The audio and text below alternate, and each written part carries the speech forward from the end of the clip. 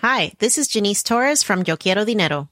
From a local business to a global corporation, partnering with Bank of America gives your operation access to exclusive digital tools, award-winning insights, and business solutions so powerful you'll make every move matter. Visit bankofamerica.com/banking for business to learn more. What would you like the power to do? Bank of America, N.A. Copyright 2024. My business used to be weighed down by the complexities of in-person payments. Then, Stripe Tap to Pay on iPhone came along and changed everything. With Stripe, I streamlined my payment process effortlessly. No more juggling different methods. Just a simple tap on my iPhone and transactions are complete. What's truly remarkable is how Stripe caters to all my customers' preferences. Whether they're using cards, Apple Pay, or other digital wallets, Stripe ensures a smooth checkout experience every time.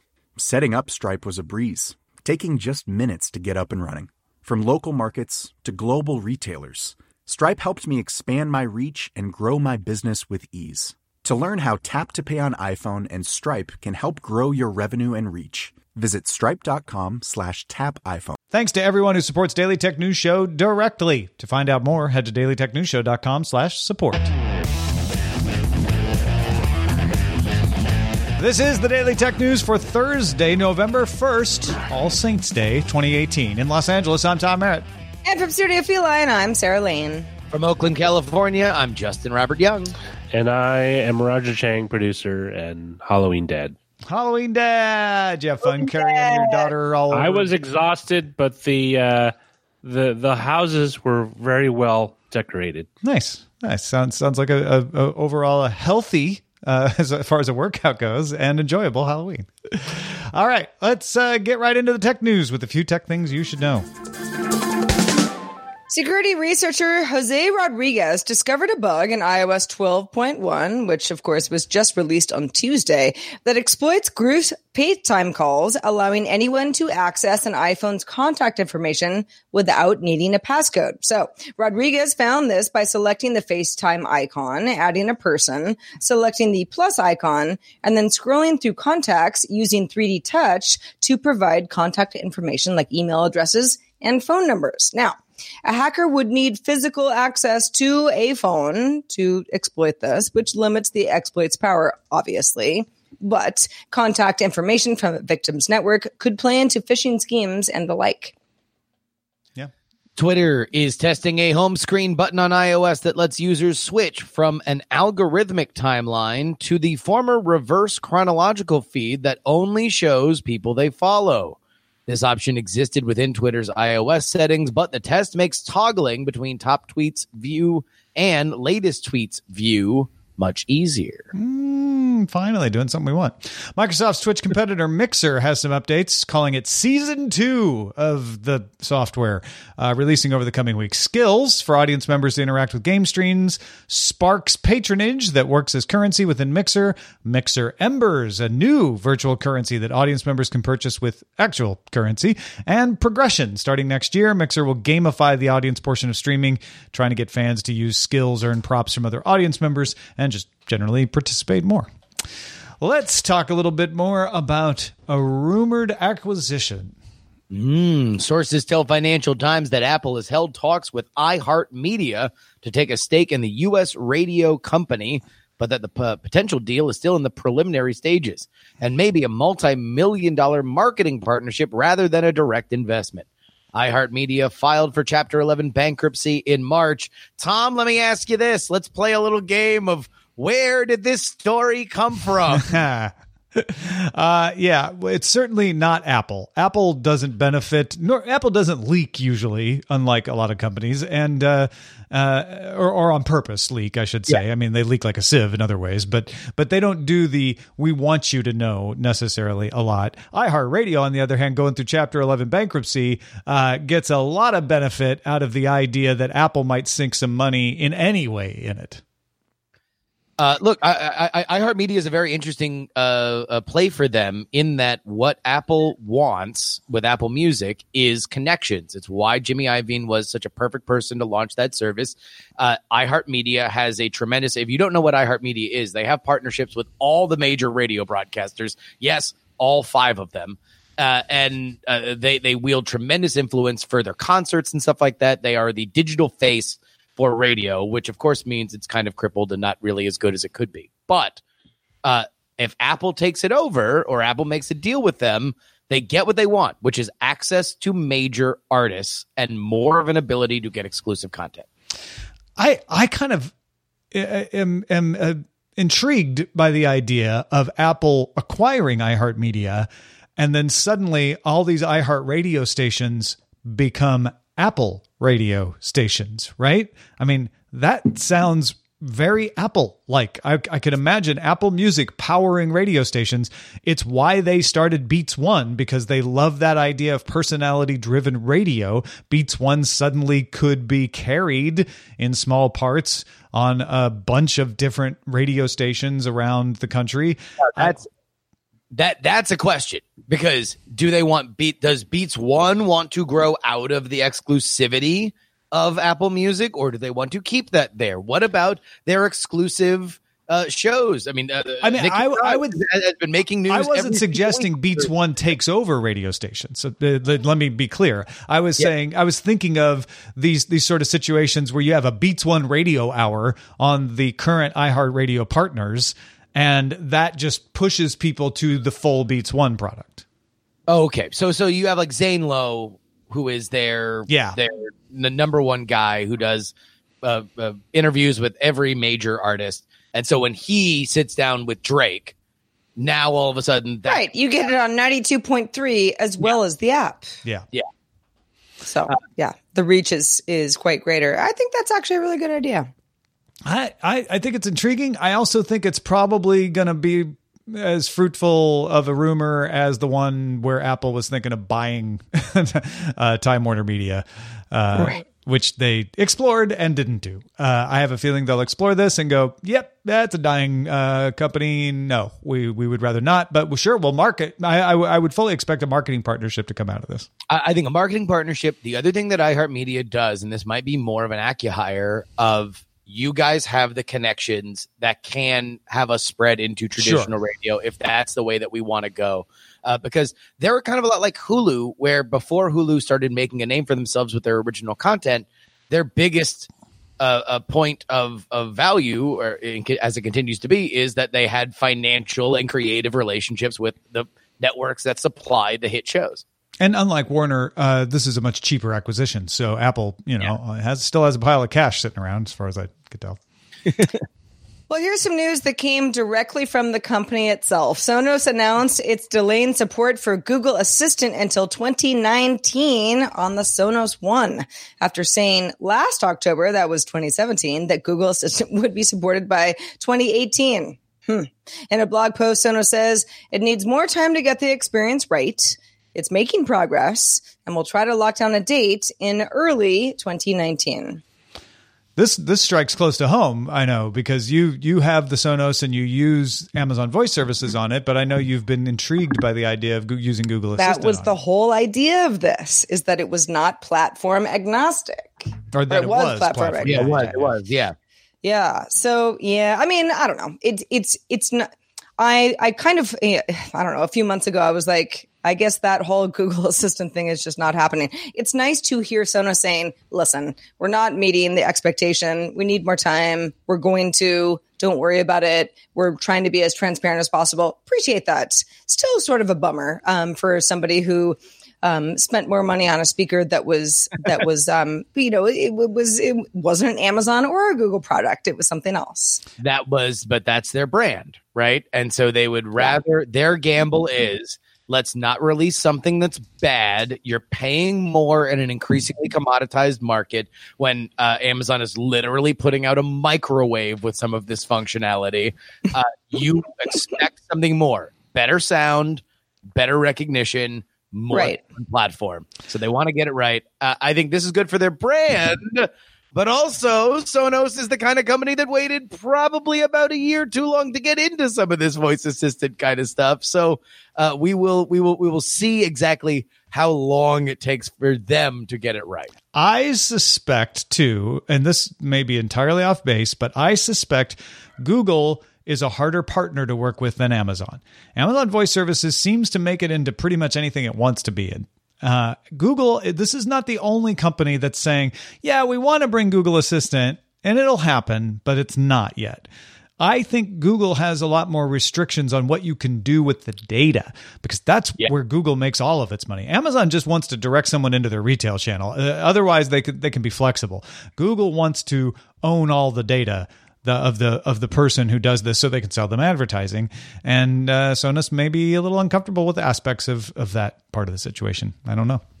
Tell you what, that would be a really, really, really good story. Free lead to all the freelance tech journalists listening right now. That I think that element of the voice wars is fascinating, because to me, it could dictate whether or not Google Assistant, no matter how good of a product it is, if it's ever going to be able to catch up to the scale of Amazon Alexa. And I've seen some articles around that topic, so I wouldn't be surprised if someone's digging into that to update it right now.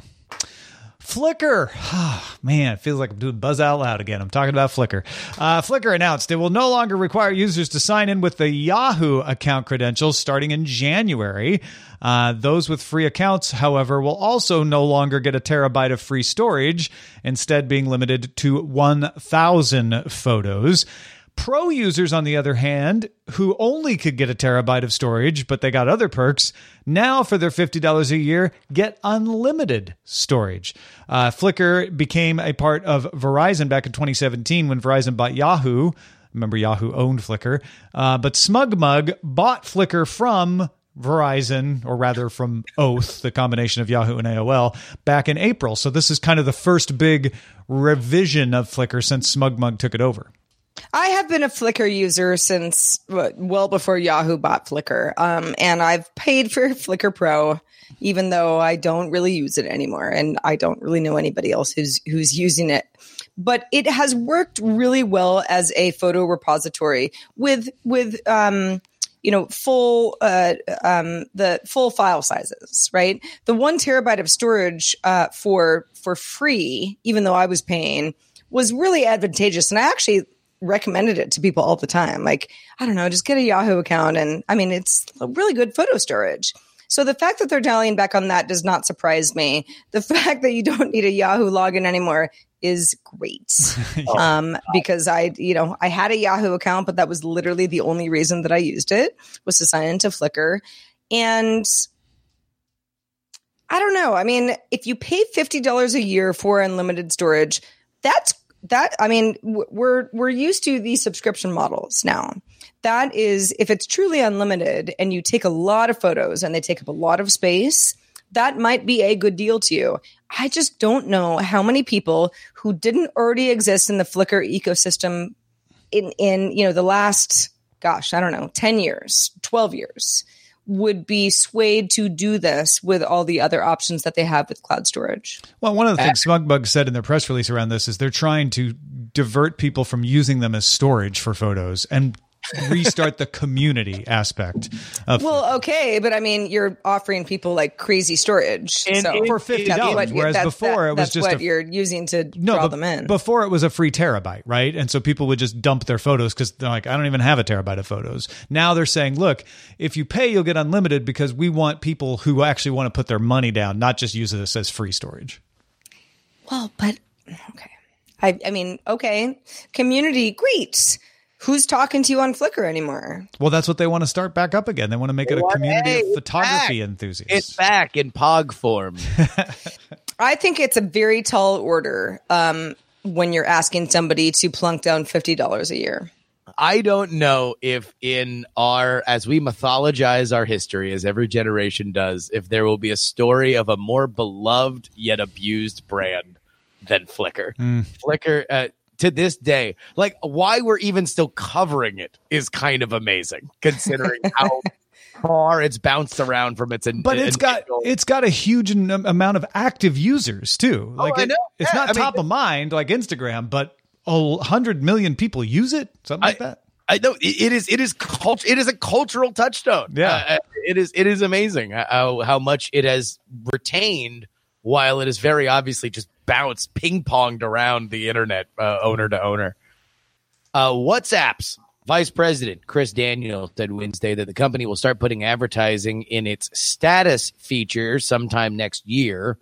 WhatsApp's status feature lets users share ephemeral text, photos, videos, and GIFs. The advertisement would be reportedly powered by Facebook's native advertising system. WhatsApp has more than 1.5 billion users and has never been ad-supported before. I'm shocked that Gee, I wonder WhatsApp, if this is why a the free founders app left. with Yeah. all of those billions of users, would start to introduce advertising. Yeah, and this is why the founders left. They remember WhatsApp. You used to have to pay for it. Yep. You paid 99 cents or something, right? It was not much, but it was the ethos was we aren't ad supported. That ethos finally has changed with the departure of the founders and the pressure of Facebook in a way that isn't sticking advertising in your messages. It's their sort of Snapchat like feature. But yeah, Sarah, I'm with you. I'm not shocked. They were purchased by an advertising company. It was a matter of Facebook time. Makes money because they sell advertising. And look, you can sell but we're a company that's, it really wants to just understand communication, and we want to safeguard these companies to grow as they will. And that lasted about as long as, I think I'm shocked. I don't say I like it, but I'm not surprised at all. No. I'm surprised that they held out this long. Yeah. WhatsApp has been gigantic for a very, very long time. On the other hand, ads in the status, not the worst thing they could do, right? Oh, sure. Yeah. I mean, that's a feature of WhatsApp I don't currently use. Mm-hmm. I use WhatsApp with certain friends, usually that don't live in the United States, because the usage in certain markets is big, and I want to talk to those folks. But no, yeah, like the whole sort of activity status part of it is, it's very Facebook. Okay, you got that in Instagram now. You have that in Facebook already and have for a while. WhatsApp, not a big surprise. They're all Facebook properties. All right, moving on to Google now. Google will require users to enable JavaScript when logging in. Google uses JavaScript to run a risk assessment and says 0.1% of its users run with JavaScript turned off. This will disproportionately impact bots, which run through headline browsers with JavaScript turned off for performance reasons. Google will also use data from Play Protect to list harmful apps in the security checkup section and prompt them to uninstall them. The company will also notify you whenever you share any data from your Google account, not just Gmail or contacts, the account in general, and Google will begin walking people through securing their account if potentially unauthorized activity is detected. So going in reverse order from the most recent one that you mentioned, I love this idea that if you've been hacked, they're going to walk you through security. Like, do you have financial data? Do you have, what about this third-party app? Let's walk you through all this stuff. They're adding more things to the security checkup section to help you say like, hey, this app is listed as harmful. Are you sure you want this? Maybe you should uninstall it. These third-party services have access. Did you realize that? We're not just talking about Gmail anymore. We're talking about any access. This is all good till you get to the JavaScript part. And I know I'm probably being unreasonable because 0.1% of users have JavaScript turned off, but I'm still in the mindset that turning JavaScript off is a good security practice to protect yourself from getting hacked. And the idea that you have to have JavaScript on to run a security check just rubs me the wrong way, even though rationally I know that that is not necessarily a bad thing and that JavaScript is no longer as much of a security hole as it used to be. There's just something I can't get over there. Well, this very much seems like the engineer solution to this problem, right? Like these bots are headless and they turn off JavaScript so you can run more of them, right? Yeah, and so this is going to keep bots out until the bots start running in browsers with JavaScript turned on. Yeah. It is just a very interesting kind of solution to that, to say like, all right, well, what's the one thing that all these things have in common? JavaScript's turned off. All right. Well, you got to have JavaScript turned on. Although that's not the only reason. The JavaScript running on is because they do other checks. They do other behavioral checks as well. And I get that. I understand that. And if you're running something like NoScript, you can authorize Google and say, okay, Google can run JavaScript, but nobody else can, and still be pretty secure. And if you don't trust Google to run JavaScript, well, then you shouldn't be using Google anyway, right? So, right. Yeah. You know, it's just, I don't know. There's just, I guess I'm just getting old and inflexible, but part of me just bristles at using JavaScript as a security function. The kids these days. Freedom House issued its annual Internet Freedom Report. We've talked about this in the past. 17 of the 65 countries listed in the report have adopted laws restricting online media.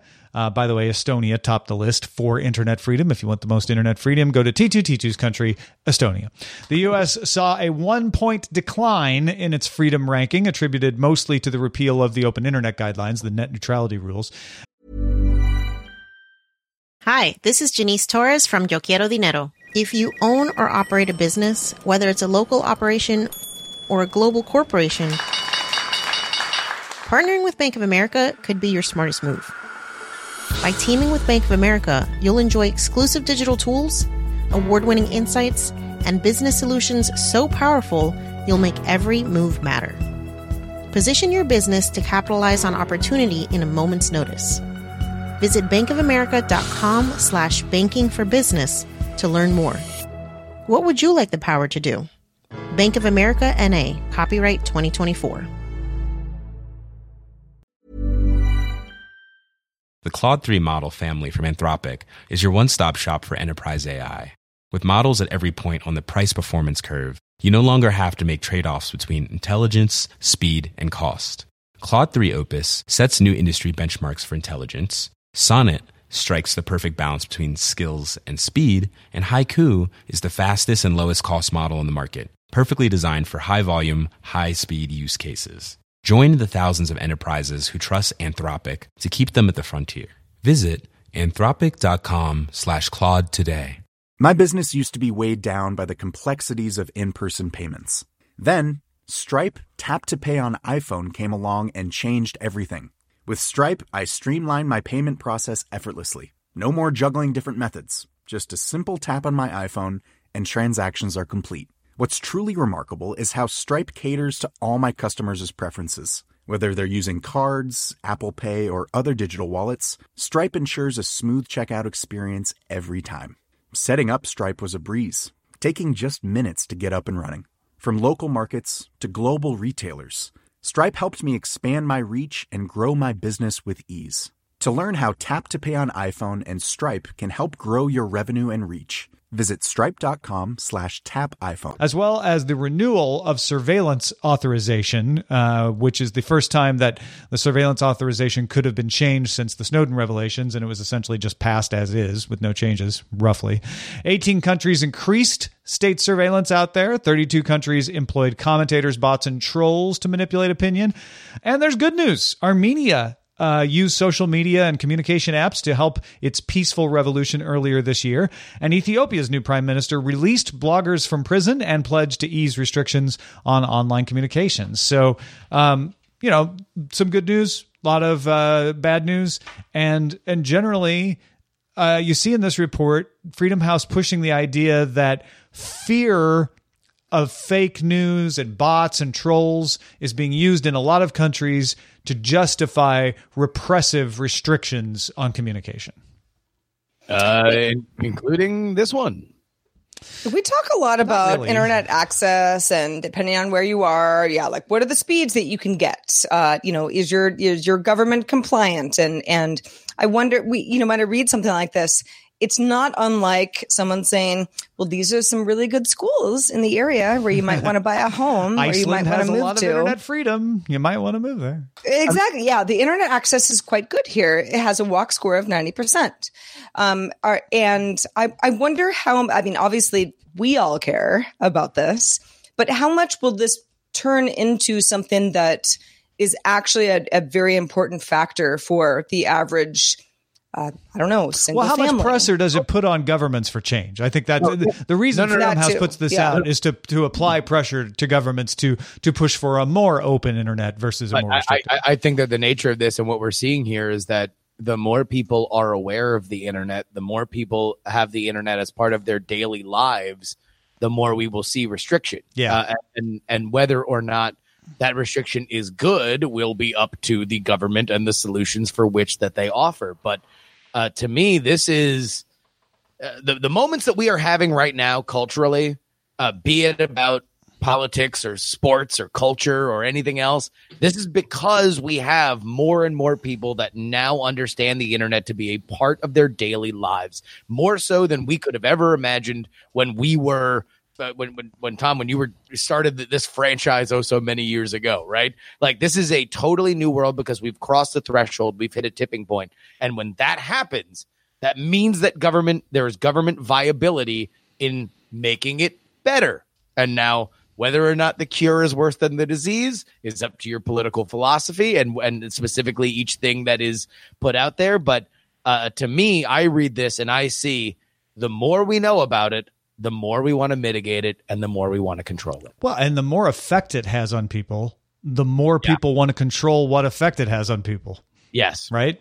I mean, even for good. Another thing that I thought was interesting in this report was India and Sri Lanka came under criticism for turning off internet connectivity and blocking apps during riots and during conflicts because they said they wanted to control the conflicts and stop the malicious actors from communicating.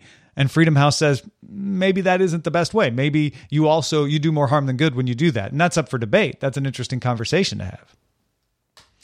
Folks, if you want to get all the tech headlines each day in about 5 minutes, be sure to subscribe to dailytechheadlines.com. Gives you everything you need to know in brief. Time for a brand new segment I invented an hour ago called Quick Question. I invented this segment when Gigamat asked on Twitter, can DTNS detail this during today's show, even just a few minutes? I'm a techie and confused as to what this means. He is referring to Recode and Vox announcing that they're partnering up. Now, I was trying to just answer his Twitter question and ended up taking a lot of notes. So I'm just going to answer his question here in front of everyone. Recode was bought by Vox in 2015. So it is confusing that they're partnering when Vox already owns Recode. But Recode has essentially been partnered with The Verge, which is also owned by Vox. In fact, sharing staff and sharing writers and sharing posts in some cases. With Recode taking a more business/opinion slant. Kara Swisher, the co-founder with Walt Mossberg of Recode, announced the partnership, saying Recode will shift its editorial approach to focus writers on pointed narratives rather than simply topics or specific companies. So there's an editorial shift as part of this. Essentially, Recode will still be called Recode, but it's going to become a section of Vox.com. So it's kind of shifting away from The Verge and joining Vox. You can see an example of this sort of thing with IO9. They made a big deal about the fact that IO9 was merging into Gawker. If you go to an IO9 story, it still looks like you're on IO9, but it's essentially a subsection of Gawker now. Recode will still be a separate business, but it will have a unified newsroom. It'll be part of the Vox newsroom. The partnership with Vox is meant to broaden the appeal. They intend to invest in more writers, more resources, more editorial reach with a more ambitious editorial vision, and they expect a relaunch of Recode.net on Vox.com early next year. Dan Fromer is leaving as the editor. Also, Kara Swisher is writing a column for the New York Times. She started writing that earlier this year. And the Wall Street Journal reported that the media holding group was on pace to miss its revenue target this year by roughly 15%. So those are the facts, Justin. Yeah. What's your take on this? Advertising. You have an advertising division that has to sell advertising, and it's way easier when Vox.com can go to advertisers and say, how would you like all these page views? As opposed to saying, hi, we're the Vox Media Group. We have this site and this site and this site and this site. And then GE can say, okay, but we want this and this, but not this and this. This is the exact same thing that Gawker went through. It's a lot easier for them to say, oh, no. IO9's not our weird little science fiction site. These are just the science fiction stories that are on Gawker.com. Same thing with Valleywag. If you are not a big enough brand that advertisers want to advertise with you no matter what, then it's easier if the ad salespeople can sell it as part of this whole that bolsters their page views and their clicks versus a sub brand that is harder for the people that are selling, jelly donuts or chairs or whatever to buy ads on. I mean, when I worked at TechCrunch, even though I was in the video division, I worked closely with a lot of the writers, and page views were king, as they still are. And if Spotify announces their earnings report and you get more clicks on your article than Recode does on theirs, then you've won. And so I think that the folks at Recode have never really focused too much on that, more of a here's our take that is informed and thoughtful, and because we're a bunch of professionals. And that's why Recode is one of the outlets that I enjoy most. Mm-hmm. However, when you get into a situation where it's like, okay, well, if we do the fact stuff, we're never winning. And we can't be independent doing what we're doing now. And again, with advertiser money to be put into play, that's not that we will be seen as a loser unless we become part of, again, I know Vox Media it's a little bit complicated, but Tom spelled it out a little bit earlier that to be part of The Verge as a kind of like, here, we're the grown-ups. Here's where you get a little bit of a deeper dive on a lot of the stuff. Makes perfect sense. Who knows what the financial situation is for Recode, but it seems to me that it keeps everybody who works at Recode, who does what they do very well, happier in the long run. Yeah, it moves Recode away from being a tech site and into being the tech lifestyle aspect of Vox, of Vox.com, which is a more general news site. Sorry, go ahead. I just was going to say, I see Kara Swisher gone from Recode within 2 years. I wouldn't be shocked. Although she will be more of an important part of that site even than she is now, as if it moves toward opinion people, but they need to grow. Well, in fact, she might even still do a column for them, but just no longer be staff. Be running it. No, I would buy that. Look, and she's not running it anyway. They're looking for a new editor. She hasn't run it as an editor in a while. Sure. If you're looking at it as a reader, as a fan of Recode, yes, this will change the content to more of a not an everyday read necessarily in terms of finding out your one-stop shop to find out what's going on in tech. You're going to get more opinion kind of stuff. But in general, I read this and all I see is this was the advertising department complaining to the higher ups and them getting their way, because guess who pays everybody's salaries? The person who's trying to sell Triscuits or to sell Nabisco. The Triscuits are going to be sold and advertised on Recode. Hey, everybody, if you want to participate in our subreddit, well, I have good news for you. We have one. Please go to dailytechnewsshow.reddit.com. You can submit stories and vote on others. We're also on Facebook. If Facebook is more of your bag, or maybe both, Reddit and Facebook. Not gonna hate you. Facebook.com/group/Daily Tech News Show.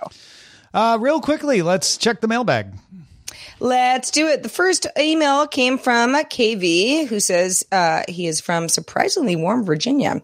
I enjoyed your discussion about where modern phone design is going with increased screen area and notches and workarounds around that whole thing. Just to provide another perspective, I think wasn't mentioned in the discussion, when did bezels become so heated? KV says, to me, if one doesn't notice the notch, why is a neat or uniform bezel considered an eyesore? See Samsung S9 or the Pixel 2 XL. The notch feels like an ugly compromise for very minimal gain, used more as a marketing bragging rights about screen to body ratio, which is, oh dear. What's the matter? I'm sorry, this email just went away. Which is then amplified in the tech press. Sorry, got it back. I'm reminded of when manufacturers were obsessed with making their phones thinner every year, often at the expense of battery life. However, now phones seem to have gotten a little thicker and a little heavier with very little attention. Obviously, just my opinion. Thoroughly enjoy the show. Watch it daily. I'm going to say this is not the first person to say that they have run into a mystification of why people are promoting bezel-less as a function. So people, bezel haters of the world, write in feedback@dailytechnewsshow.com. Tell us why we shouldn't have bezels, because the bezel lovers are making some good points.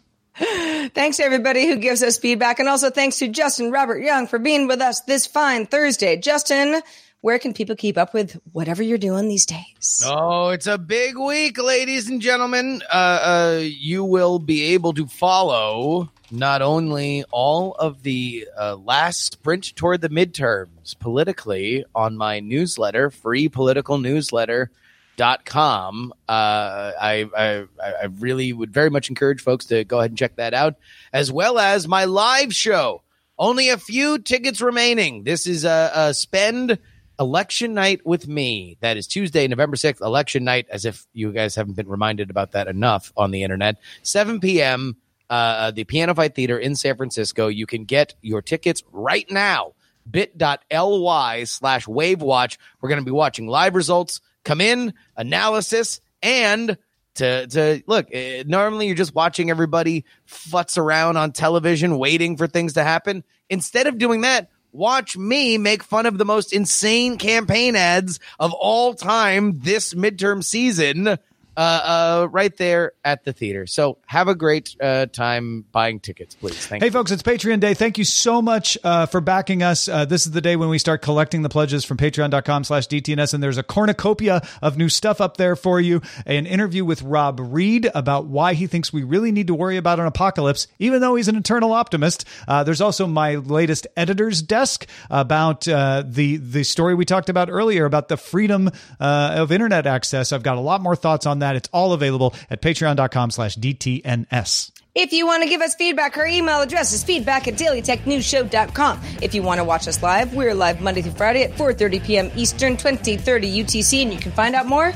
at dailytechnewsshow.com/live. Back tomorrow with Justin Robert Young hosting, along with Darren Kitchen. Sarah and I will be out. They'll see you then. This show is part of the Frog Pants Network. Get more at frogpants.com. Diamond Club hopes you have enjoyed this program.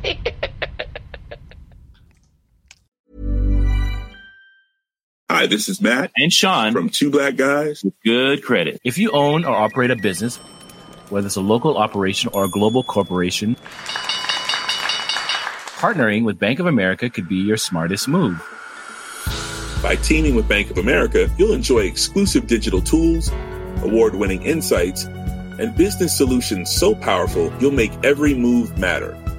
Position your business to capitalize on opportunity in a moment's notice.